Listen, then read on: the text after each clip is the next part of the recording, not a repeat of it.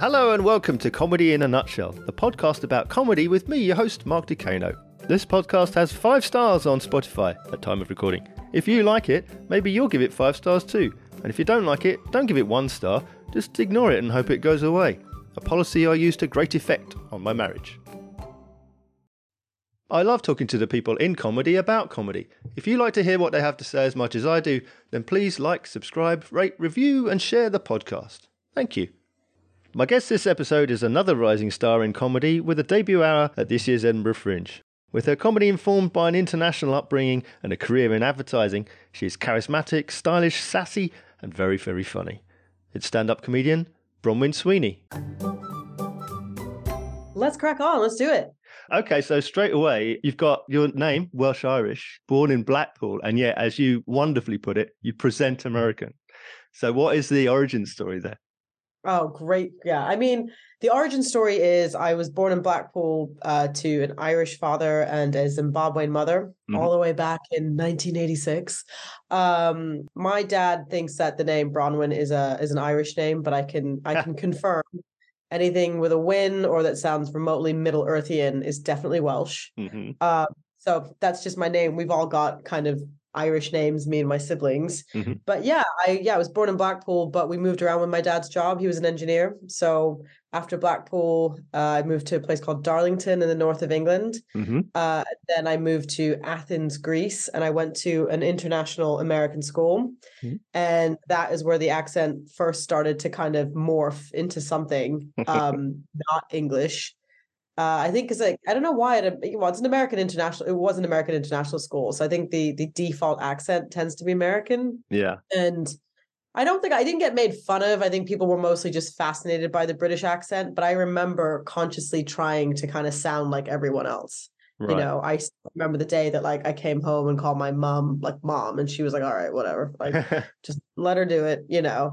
And then we ended up staying in Greece for almost 6 years. So. You know, the accent fully morphed into kind of like American. And then I went to high school in Florida.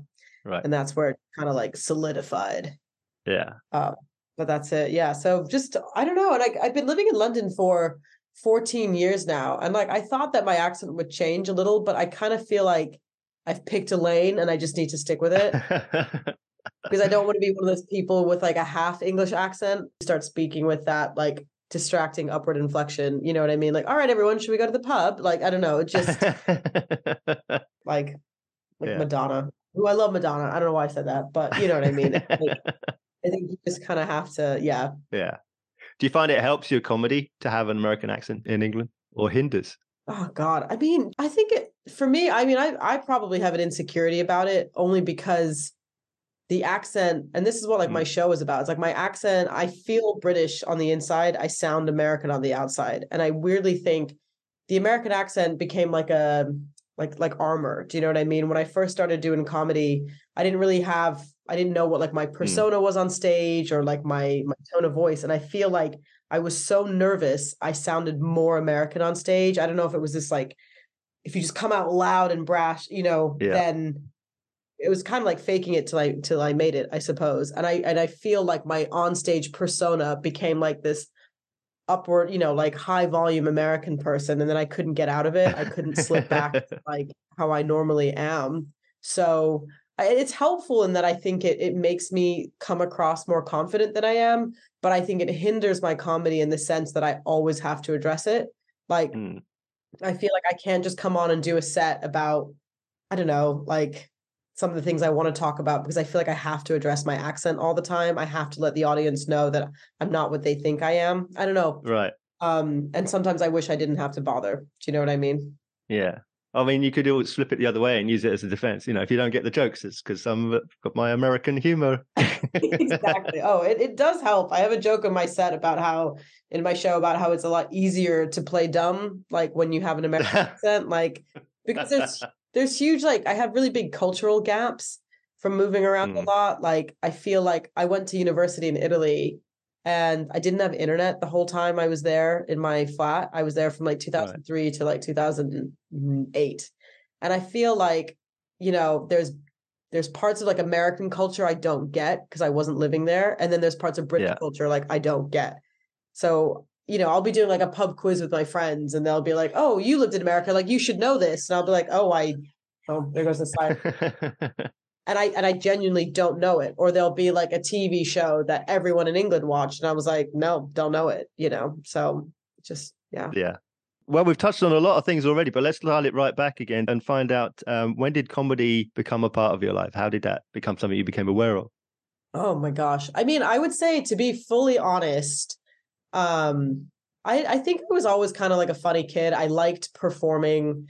And I remember vividly, I was living in the US. I was in high school in the US, and my basketball coach passed away, sadly. And we were at her funeral. I was about 15 years old. And I remember everyone was going up and making these really sad, as you do, it was a funeral, right? Like, everyone was having sad things to say. And I remember having really funny memories of this coach. And I don't know what came over me. I was like, I just feel like I need to break the tension here. And I wasn't like an outgoing kid in high school. If anything, I was pretty shy.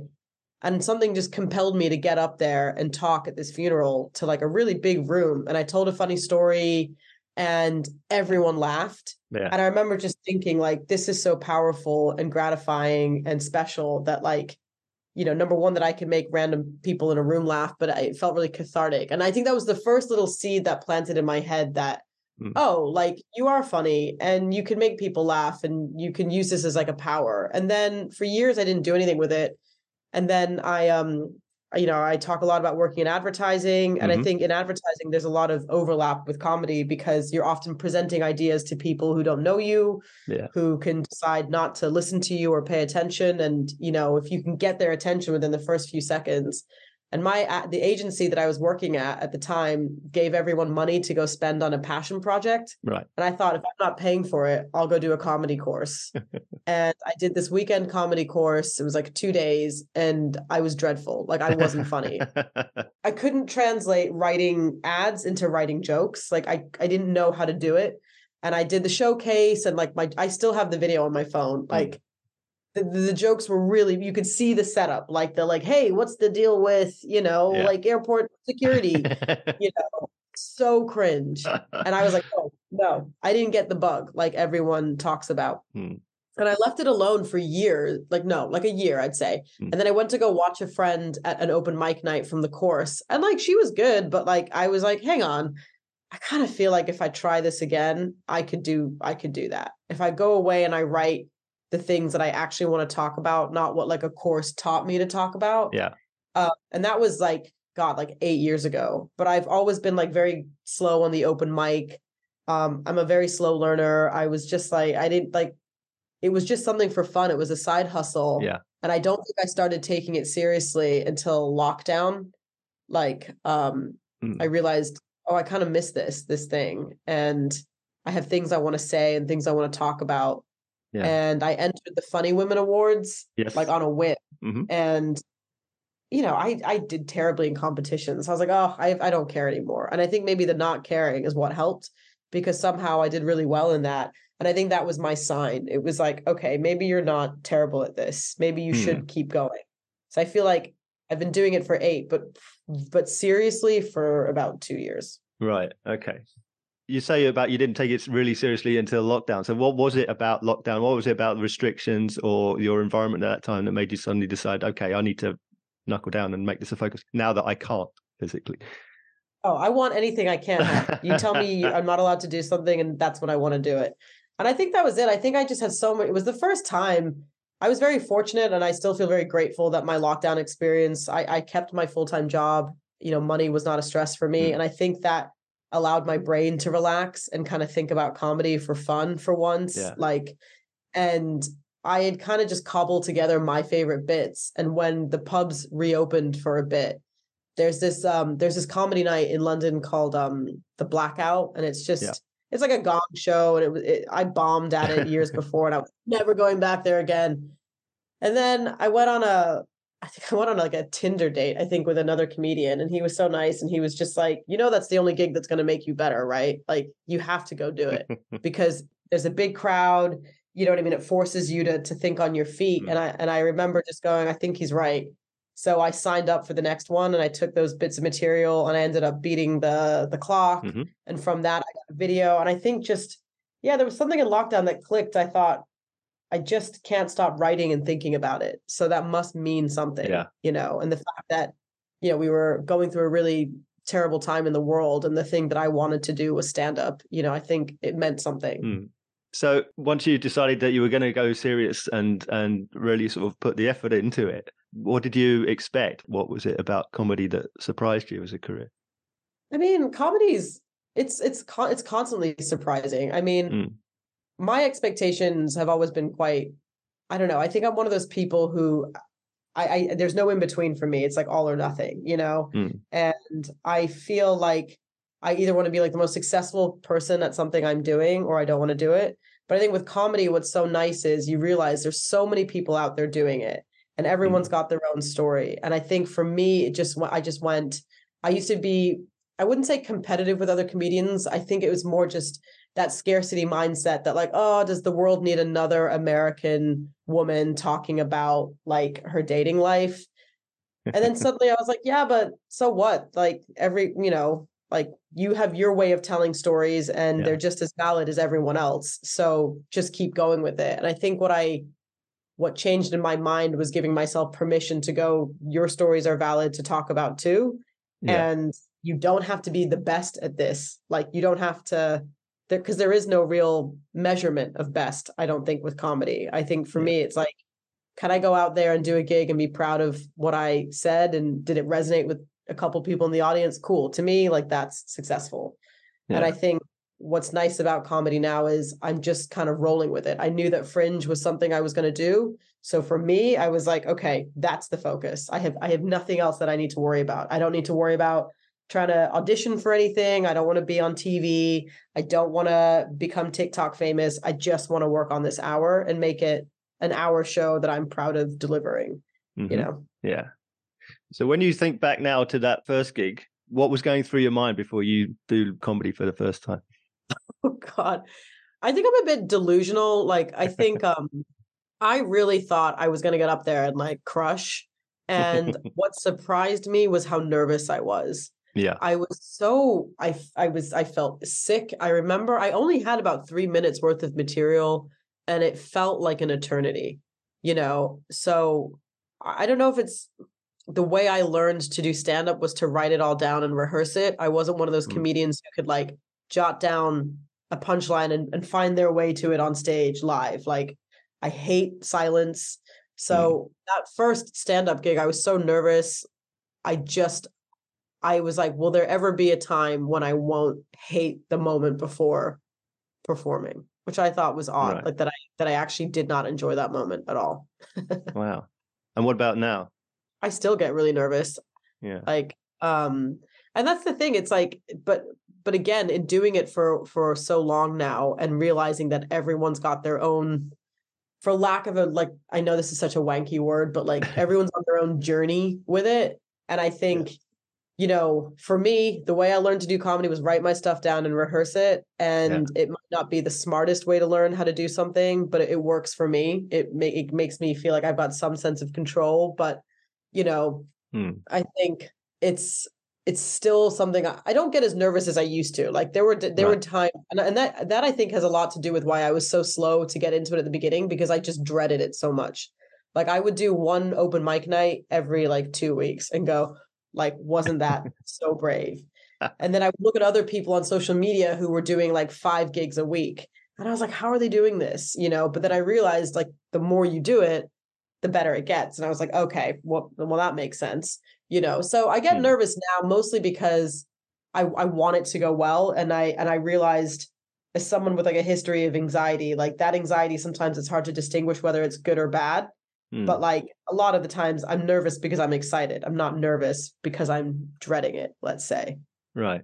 You talked a little bit about competitions, and you mentioned Funny Women. Obviously, there's a BBC New Comedian you entered, and then you've mentioned things like the Blackout, Gong shows, and what have you. How do you feel about competitions in general? Before Funny Women, I would have been like, you know what? I don't think competitions are good. But, I think because I did terribly in them. I think I am forever grateful to Funny Women because it has changed my life. So in my experience, you know, and it's my personal experience, I think competitions are really helpful. I mean, they can be, right? Not for everyone, but I understand that what they do is they can, you know, open your network. You can meet people through them. They can give you a platform that you just simply would not get from hustling on the open mic scenes. I think they can be validating as much as they are disheartening and soul destroying, right? Yeah. And for the first years that I tried to enter them, I didn't do well in them. But looking back now, I really don't think I was ready. Do you know what I mean? That's just my own experience. Yeah. I think they can be great. I think the only time they're not great is if you start to judge yourself by how well, if that's the only metric you have for your success. Because I think there are ways to be successful in comedy without the competitions, and plenty of people are, but they can really help you. Yeah. What about the kind of comedian that you are? I mean, you mentioned it a little bit earlier on, but do you see yourself as an observational comedian, as a storyteller? What about the style of comedy that you do drew you to it? Why not characters, that sort of thing? I mean, storytelling is my thing. I love it's where I feel comfortable, because I think life is full of, I think for one, it was just the way I gravitated to telling stories. That was my kind of comedy. I was like, this funny thing happened to me. How can I tell a bunch of people about it? That's just my style. That's what I'm compelled to do. I think because my life also is confusing to people, I find I need to wrap it up into a story to make sense for people. Like at least I haven't figured out how to write zingy one-liners about my identity yet, but that's maybe a challenge for myself. But you know, with my friends, I've always just enjoyed telling stories, and that's the kind of comedy that I enjoy, which is hard and I think, again, that's why I struggled in the beginning, because 5 minutes is not a lot of time. You know what I mean? Really, in the grand scheme of things. And my style of comedy, there's a long runway. Do you know what I mean? Before we take flight. And I really, really enjoy telling the long stories, you know. And I think the audiences that enjoy my comedy like to come on that, you know, like trip with me. I'm not the kind of I'm not like a, you know, punny, you know, laugh a minute. Well, I hope there's a laugh a minute, but a lot of dead air if there's not. I don't know. It's just like my family. We all like to sit around and tell stories. Like I always joke that like I'm the least funny out of my siblings, but I'm the most but I work hard because I'm the second sibling. You know what I mean? I was the middle child for a long time. So, you know, like my sister and brothers are way funnier than me, but I think we're just a family of storytellers, you know? Yeah. And also you said about dedication to the writing. What about improv? How much does improvising on the spot play in your comedy? Oh my God. For the longest time, I mean, I will hands up admit that like I am not a fast thinker. Like anywhere in my life, I am deer in the headlights. Like, do not ask me to do something on the spot. Like I will freeze. And even when I worked in advertising, if anyone ever came up to my desk and they were like, "Hey, can you give me a line for this?" I would just sit there and go, "No, you've got to go away and like give me a moment." Like I don't like that. And again, like I was always in awe of comedians who could think fast, adapt to like the crowd. I was not that kind of comedian because because the way I had learned to do stand-up was to stay on script. So I was not prepared to go off script. But I think what I learned is the more comfortable you get in your material, the more you do it, the more things don't throw you off. If an audience member says something to you or you get a little heckle, like you can go off piste and come back to it. But I think in the beginning, I was so nervous that anything that threw me off, I couldn't improvise. But now, the more comfortable I've gotten in my material, I would say it's really helped me kind of relax. And when I relax, I do find I say funny stuff off the cuff, and I'm like, oh shit, like that was funny. Yeah. You know, for me, like I had to learn how to relax on stage because I really wasn't. I was so uptight. Yeah, I know what you mean about being thrown off, because if a comedian stops the show and asks me, "Hey, what's your name?" Like, I don't know. I've completely, it's just gone. Forget. Like, who am I? And I mean, I remember some advice I got. I went to go like watch a show, and a friend of mine was emceeing, and she was so good at crowd work. And I just sat there and I was like, "How'd you do it?" And she said to me afterwards, she was like, "Yeah, but I wasn't always like." She said, "Comedy is always about leveling up, right?" You get really good at one thing and then you've got to climb to the next thing. So, and I was like, oh, she's absolutely right, because you do your 5 minutes, you get really good at that 5, then you're ready for your 10. Yeah. Then you get really good at 10, and then 15 minutes, is a new thing you've got to learn. And, with emceeing, I mean, I'm not very good at it. I've emceed a few times now, but she was right. I was like, okay, let me see if I can learn how to do this. So I've emceed a few times with mixed results. Yeah. Again, I'm just not good at thinking on the fly. All the jokes come to me later. Like when I'm walking home or sitting on the tube, I'm like, I could have said that. But I think the more you do something, obviously it's a muscle, right? So what I'm enjoying now as I do more and more, longer sets, is that you can afford to kind of go, yeah, things can occur to you in the spot, when your brain is relaxed a bit. But I say that now, but also, because of your travels in the UK, in Greece, in America, what's your experience of comedy culturally? How people approach it and how people perhaps experience your comedy? Oh my gosh. I mean, like, I always think about the different kinds of comedy. I mean, I guess I can only really think about comedy I know, which is, British, American, and I would watch, when I lived in Italy for a while, and I always loved how when I finally learned to speak Italian, like watching Italian, I guess comedy, stand-up wasn't really a thing there when I was living there, but it's become really big. But I liked how physical their comedy was, and it was a very different style of comedy versus, British comedy is very dry, very witty, very sharp, and I love it. Like, I grew up watching a lot of kind of British sketch. I think we all did, right? Like British sketch show comedy and character work, which I just loved. Everything from like Monty Python to Catherine Tate was just, to me, hysterical. And then American comedy, I remember watching like Eddie Murphy with my parents. Do you know what I mean? Which had a completely different feel to it. I've never done stand-up in the US, but I think I probably, would say my style is a mixture of British and American. Like I can be very self-deprecating. I can be a bit dry, but I also think, I can fall into a rhythm of being, like confident and cool on stage too. Yeah. But I think obviously with, streaming now, everyone is getting influenced by everyone, right? The styles are kind of merging a little bit. Right. I would say. Did that answer your question? I feel like I just talked about yeah, sure. Interpreted it my own way and then went off on a tangent. That's what every great guest does. Answer the question you wanted to be asked. I was like, listen, I hear what you said. I'm just going to ignore it and talk about what I want to talk about. Yeah, very political. Well, you mentioned influences there. So what are the more direct influences upon your own comedy? Is there anyone who actually inspires you? Oh, gosh. I mean, like, it's so many. Like, I remember, like I said, Eddie Murphy, Raw. I mean, he was 21 when he did Raw, I think, or something really young like that. But then I mentioned like people like Catherine Tate. Like, I don't know. I'm like in awe of their ability to do impressions, right, and observe life and then play it back. But then I also have grown up watching, the Netflix comedian. I mean, I guess that they wouldn't call themselves Netflix comedians, but that's where I saw them. Like the Ali Wongs, Eliza Schlesinger. Those kinds of really cool, confident women who I think are able to talk about their life, but also be, I don't know, like they inspire me because they just seem so confident, and they can really make fun of what it feels like to be a woman of a certain age and, the modern day. But then I'll look at someone like James Acaster and just go, your brain, how do you think like that? And I love it. Do you know what I mean? And I think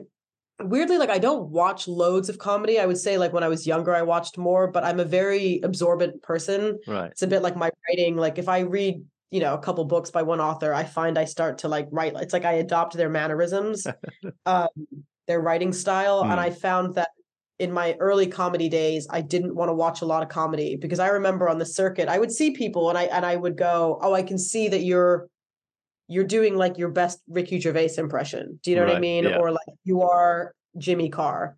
And I get it. In the early, it's fine because, art repeats itself and what is original anymore. But I just found that for my own protection, I was like, don't watch too much comedy. I really wanted to work on what my voice is, what's my persona on stage, and just feel like, where does my voice go when it's not influenced by anyone? Right. But now, I mean, I think because yeah, like in the run up to Fringe, I watched a lot of hour shows just to understand how people structured theirs. And Yeah. instead of being inspired, I was just like, ugh, like I'll never be that good. So I stopped watching them. I was overwhelmed by everyone's talent. And then I was like, what do I have to bring to the table? And then I lay down. Well, I'll ask you what you're bringing to the table in a moment, but just first of all, in regard to watching comedy, I understand that you talk about there about watching it from an analytical perspective. Are you able to not watch it as a comedian? Are you able to be entertained still? I think less so now. No, I think now, I mean, I was about to compare myself to like a chef eating another restaurant. Like I have any experience in that. I don't. I think it's because I'm watching this show about cooking. So now everything relates to food. But I can't help it. Like I'll look at, when I watch comedy now, I'm like, wow, look how she set that joke up. Look how he, you know what I mean? Like told that story. Or I like how he, how he walked on the stage. Or yeah, I think now everything's analytical. I'm just watching it from a place of like awe, jealousy, and like I think when I was in Fringe last year, I went to go see Stuart Lee, and yeah, same thing. I think I just left like overwhelmed by his talent, and I was like, well, that's cool. Great. You know what I mean? So tell me about your show then that you're taking to Edinburgh, your debut hour. Oh my gosh. Every time people say debut, I feel like I want to like curtsy or I don't know, just like show up in like a ball gown. Like it's so funny. Yeah, my show is called Off Brand. And basically it's because I worked in advertising for so long. It's a big part of my life. It's how I look at the world. I was very good at it. And I felt like I wanted to poke fun at that in a way, but also talk about my life. So Off Brand, what it is my realization that I'm very good at selling things. I could sell everything. In my career, I sold so many things. But what I realized in comedy is I really struggle to sell myself. I didn't know how to turn that gaze back on myself and go, okay, how do I package myself up into a product that makes sense to people? Yeah. Like I said, I really struggle with my identity. And, I feel like, products are like jokes, right? Like ads are just like jokes. You've got seconds to get someone's attention, for them to understand what you're about, what you're selling, what you bring for them, how you can make their life better. And in advertising, people will just skip past your ad or close the tab or go make a cup of tea. And in comedy, it's the same thing. You can feel an audience not like you or not warm to you. Yeah. And like I said, I've only got seconds to kind of explain who I am. And this show was finally me going, okay, you've got an hour. You've got an hour to talk about your life. And there's so many things about you that people wouldn't know, right? And I feel like because when I was doing comedy before, I only had 5 minutes, 10 minutes. So I would always go for the easiest gag, the lowest hanging fruit. Okay, let's make fun of my American accent. But actually, you get to know me, and this accent is a product of so many different countries. And actually, I may sound like this, but I have had these other life experiences. So the show is me going, okay, let me look at my brand. Yeah. Look at what is the brand of Bronwyn. Do you know what I mean? And what can you learn from this branding exercise that I've done for myself? Yeah. And, spoiler alert, we may learn something about ourselves towards the end of the show that, about human nature and my thoughts on branding. Yeah.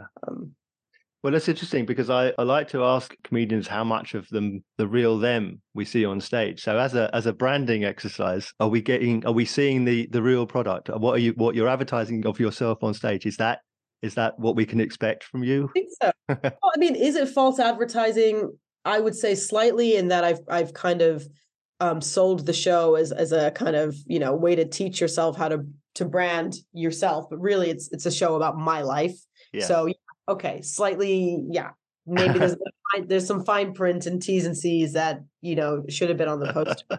But I would say you're getting Bronwyn, like the comedian and like the performer. I think I am telling really stories that are really fundamental to who I am. Like, I open up about my history of anxiety disorder. I've had panic attacks since I was a kid. They were a really big part of my life, and there's never a chance to talk about that. I moved to Italy when I was 17, not just because I loved Italian culture, but because I was obsessed with a football player. Like, I don't know, like you wouldn't guess that about me. You know what I mean? Like I have like I said, I think I come across as a confident person, but actually you get to know me and I am confident in certain ways, but I'm also just this 37-year-old woman who wants to stay inside and like eat cheese. Like, do you know what I mean? Like, I don't really want to do it. Like, I'm not this super driven, motivated person that I come across. Like, I like staying inside and doing nothing. Like, that's what I've learned about myself. I think, so I think it's a story that has like, like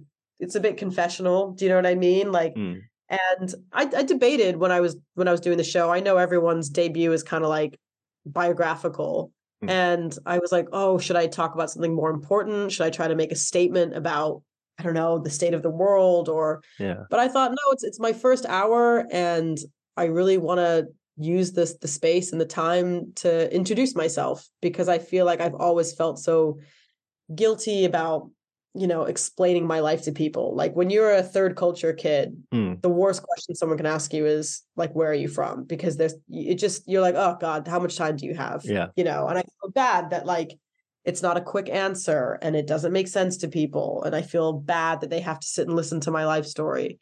But I felt like with the show, it was like, no, like this is your life. And, you shouldn't feel bad about it. It's your experience. And even if you haven't lived in 5 countries, there are elements from it that are relatable, I think. You know what I mean? Whether it's society, whether it's you chased a man that you had never met to a foreign country, like as a weird, horny teenager. Like, sure, we all did that. So do you have expectations from Edinburgh Fringe? You've done it before? So last year I did thank God I was persuaded just to go and like dip my toes in the water. So last year I did like a split bill 1 week and it overwhelmed me. And I'm so glad that was my introduction because like I said, I'm a sensitive little soul. I like to go to bed same time every night. I like to get 8 hours of sleep and eat well and exercise. And suddenly you're in Fringe and it's this overwhelming place where, I don't know, like time doesn't exist and neither did like green vegetables. I don't know. It was a lot. I found it like I was so inspired every day, but also so tired. Like I said, I wish I could be someone who was cool enough to be like, yeah, I'm at Fringe. Like I love every moment, but the highs were so high, but the lows were so low. Like, bombing to a room of 8 people for half an hour. You're like, why am I doing this? And I take things very personally. But this year, I think my expectations are, initially I was like, I want to go up there. I want to like win loads of awards, get loads of recognition. And then I was like, what are you talking about? Like, no, you don't. I think like, again, awards are like competitions. It's like, of course, the recognition would be amazing. It would be nice to get that validation of someone going, hey, we think this thing that you spent a lot of time working on is really good. But then I also know that it's dangerous to look at that as the metric of success. And again, luckily my career in advertising prepared me in the way that like sometimes the best ads aren't the ones that like won awards, but they're the ones that people talk about.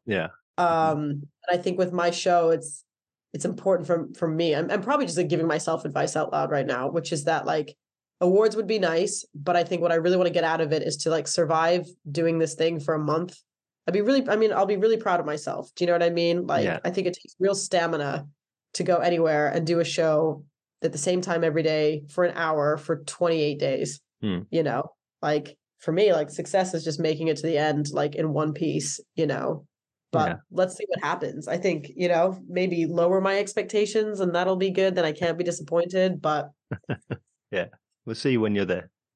I guess it's like, everyone, I remember walking around last year and seeing all the 4 stars on the posters. And I was like, God, will that be me one day? But like I said, reviews are nice when they're nice, but God, like when they're bad, it's soul destroying, And I think I just want to get through each day and know that like I went out there and I did the best I could, And I remember doing a gig last year at Fringe. It was a late night gig at I think it was called Spank.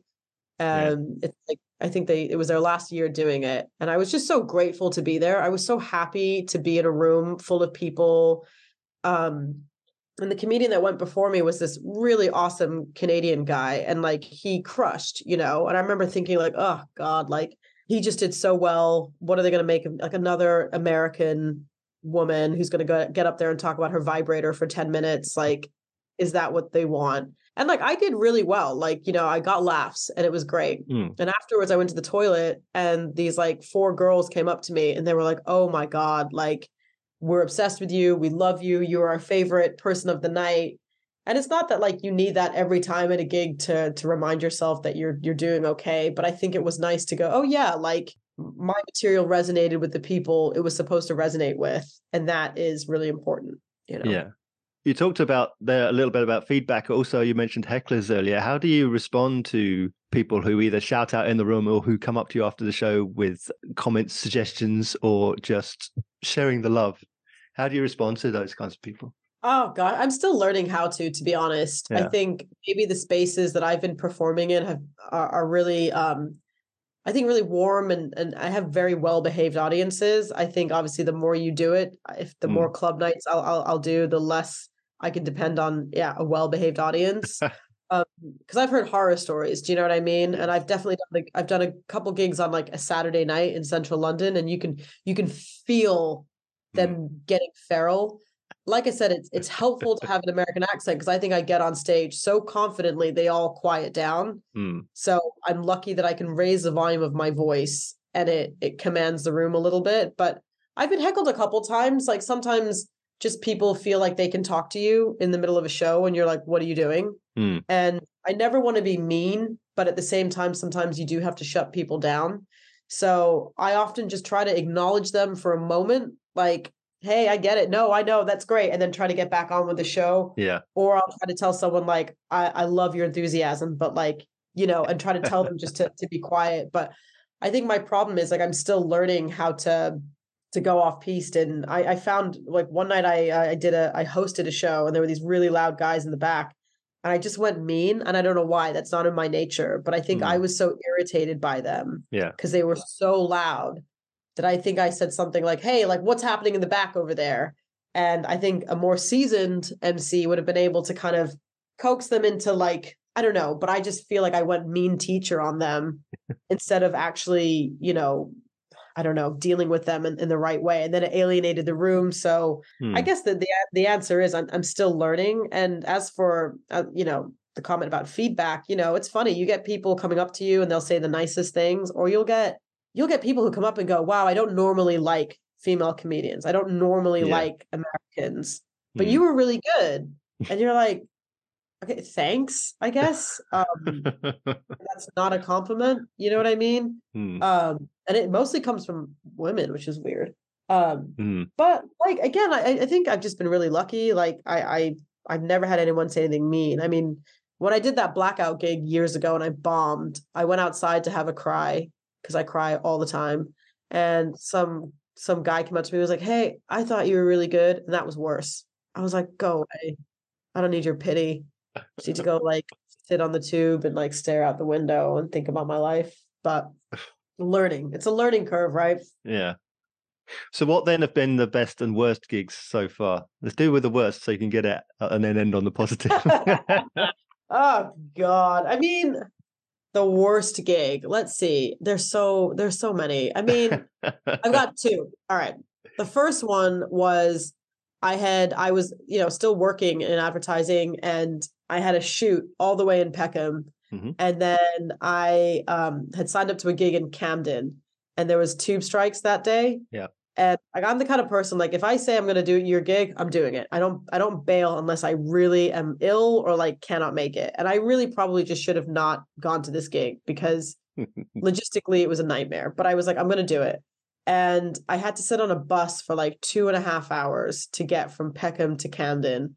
And it was like chaos. Like the bus just stopped halfway through the journey. I had to get off and try to get back on. And, it was just horrible. And I'd been at a shoot all day and I was tired and hungry. I hadn't eaten. And I got to this gig and there were like 4 people there. And like the host was not great. And the audience, if you could call them that, was like 3 American tourists who'd wandered upstairs and then one drunk guy. And I just sat there and I was like, why? And I know it's not like the material itself didn't go badly, but I remember just thinking like, you have got to learn to set some boundaries. Like, you need to know when is, it's okay to say that you can't do something because it's not worth your time. You know what I mean? And like, this one drunk guy just kept piping up. The minute I walked on to, I would say stage, it wasn't stage. It was a microphone in the middle of the floor. He was like, "Oh, you're American. Are you a Trump fan?" And I was like, what? No. So that was annoying. And then I think the other bad one I would have to say was last year when I was doing my split bill. I was still definitely finding the flow of the show. It was our third night, and I had done that gig the night before at Spank, and it had gone well. And I ended up going back to sit down, and I ended up sitting next to Stuart Lee, who I told you was like one of my comedy idols. And he said to me, "Well done, mate." And I was like, "Oh my God, Stuart Lee just saw me do well. This is incredible." And I was doing my split bill in the basement at the Stand in Edinburgh, and he was doing his show upstairs in like the big theater room. Yeah. And he was like, "Oh, I recognize your face from the posters. You're at the Stand. I'll come to you." And I was like, "Well." And then the next day we sold 7 tickets, and one of them was Stuart Lee.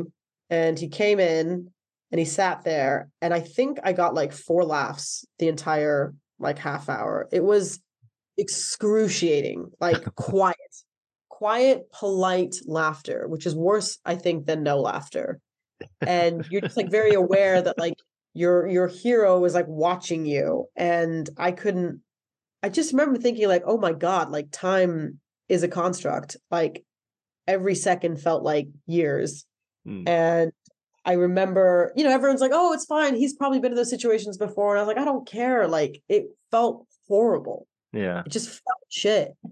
And then afterwards we went outside and he would like take a photo, and I was like, "Oh, well, at least you saw me yesterday do well." And he was like, "Yeah." He's like, "Yeah, I mean, I didn't have my hearing aids in, so I couldn't hear your set, but it looked like it went well."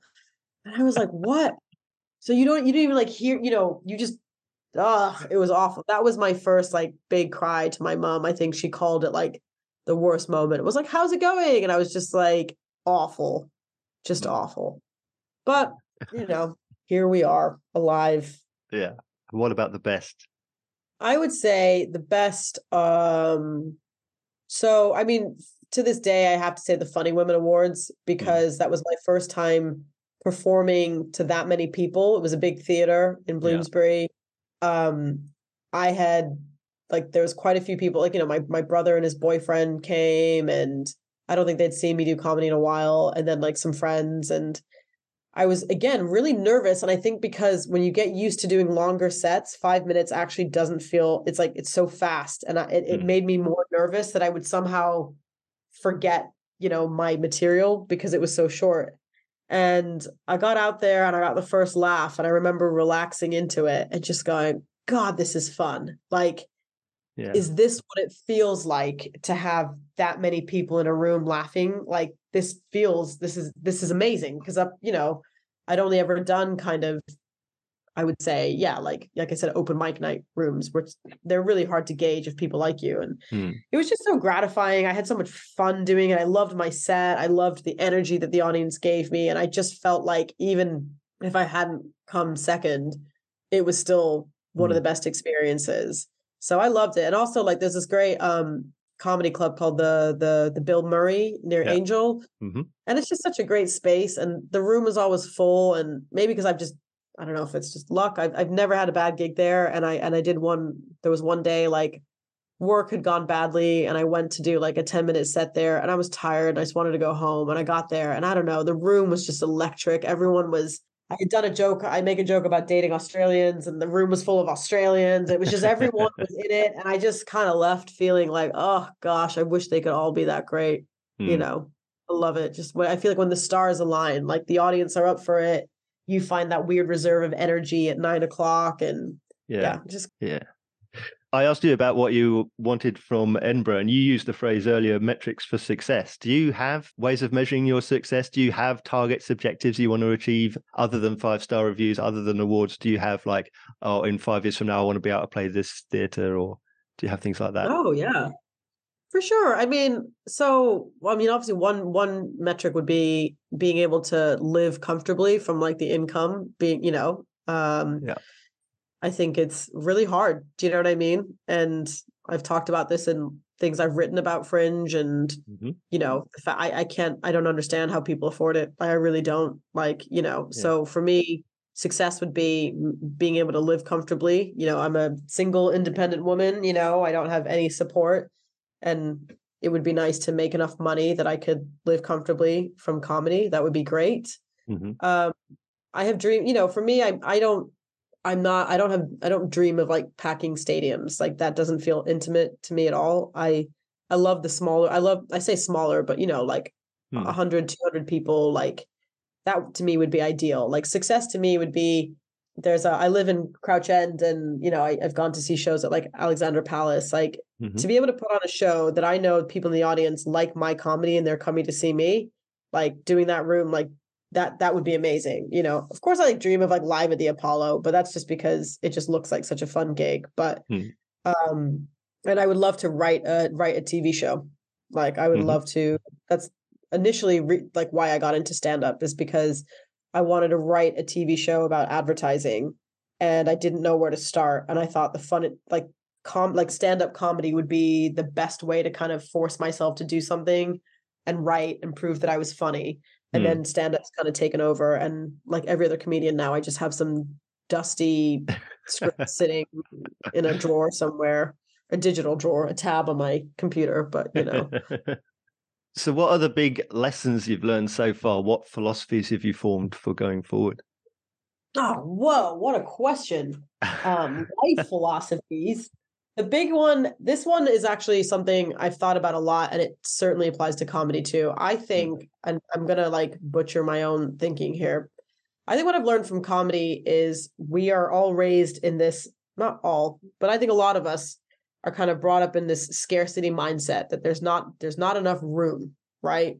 For us. There's not enough jobs to go around. There's not enough partners in the world for us to find. There's not enough, you know what I mean? Like there's no space. And I think that is a lie. I think that there is enough to go around.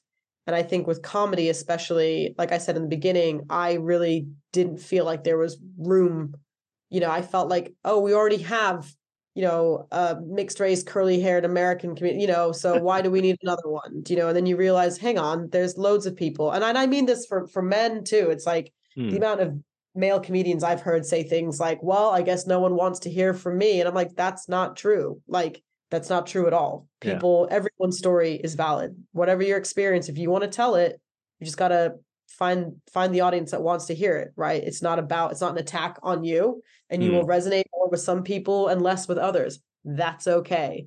Do you know what I mean? So I think one of my biggest life learnings is that, again, is what does success look like, right? And is it the kind of accolades? Is it getting featured in lists and PR and press, or is it like how it makes you feel? And for me right now, like, I know that I'm a slow learner. Like I don't, but when I get something, I get it. Do you know what I mean? And I think I just have to like really be patient and trust in the pace of my life. You know what I mean? Like when I was starting out in the open mic scenes, like I said earlier, I would see people gigging all the time, right? And what's interesting to me is some of those people are debuting the same year as me, right? So we've all been doing it the same amount of time, and we've gone on our own separate journeys, but we've kind of come to this destination together, right? Whether that was from me, keeping my full-time day job for as long as I could because I needed the money and I also liked my job, and not quitting, like I think was right for me. Do you know what I mean? And for the people who committed to comedy full-time, but they're still debuting the same year as me, that was right for them. So I think it's just really learning to kind of have faith in yourself and the timing of your life, and know that like things happen at the right moment and when they're supposed to. So, like I said, I entered competitions a couple of years ago, and I never seemed to do well. And I think I just had to get comfortable, relax into my material. And that was when things changed for me, and that's my own personal experience, and it can be different for someone else. So comedy is a great teacher of life. It really is. Well, I'm going to ask you about that right now. But very briefly beforehand, how can we find out about you? How can we find out where to come and see you perform? So you can find me on Instagram at Broncom. That's where I tend to post everything. It links to my website, bronwynsweeney.com, where you can buy tickets to my Fringe show. I'll be on at the Pleasance Courtyard, Bunker 3, every day at 3:20, except the 14th, because I will be lying in bed all day, recovering. I'm on Twitter. My Twitter got hacked annoyingly, so I lost all my followers and all my tweets, and I'm slowly rebuilding. I know, awful. So Instagram, the Broncom, or Broncom, Twitter, the Broncom, and my website, bronwynsweeney.com, to find tickets to any upcoming shows. Fantastic. And finally, Bronwyn, the question I ask all of my guests, how would you sum up comedy in a nutshell? Okay. I would say, in one word, it's necessary, right? I think we need it. I think it's necessary. I think comedy, because life is so hard and stressful and scary, it is an essential way to process the world and what we're going through, because laughter sometimes is the only way to get through it, you know? I'm not saying it's going to fix everything, but it really helps. So I find it like a very necessary art. For myself as a performer, it's necessary for me to process and get through, things that have happened to me in my life and laugh about them. I think for audience members, it's necessary because laughter really can help us get through what we're going through. And I think comedy gives us permission to talk about very serious topics and poke fun at things that otherwise we wouldn't be able to say or pay attention to. And so, in a nutshell, I think it's necessary and essential. Bronwyn, thank you so much. It's been an absolute pleasure. Thank you so much. I had so much fun.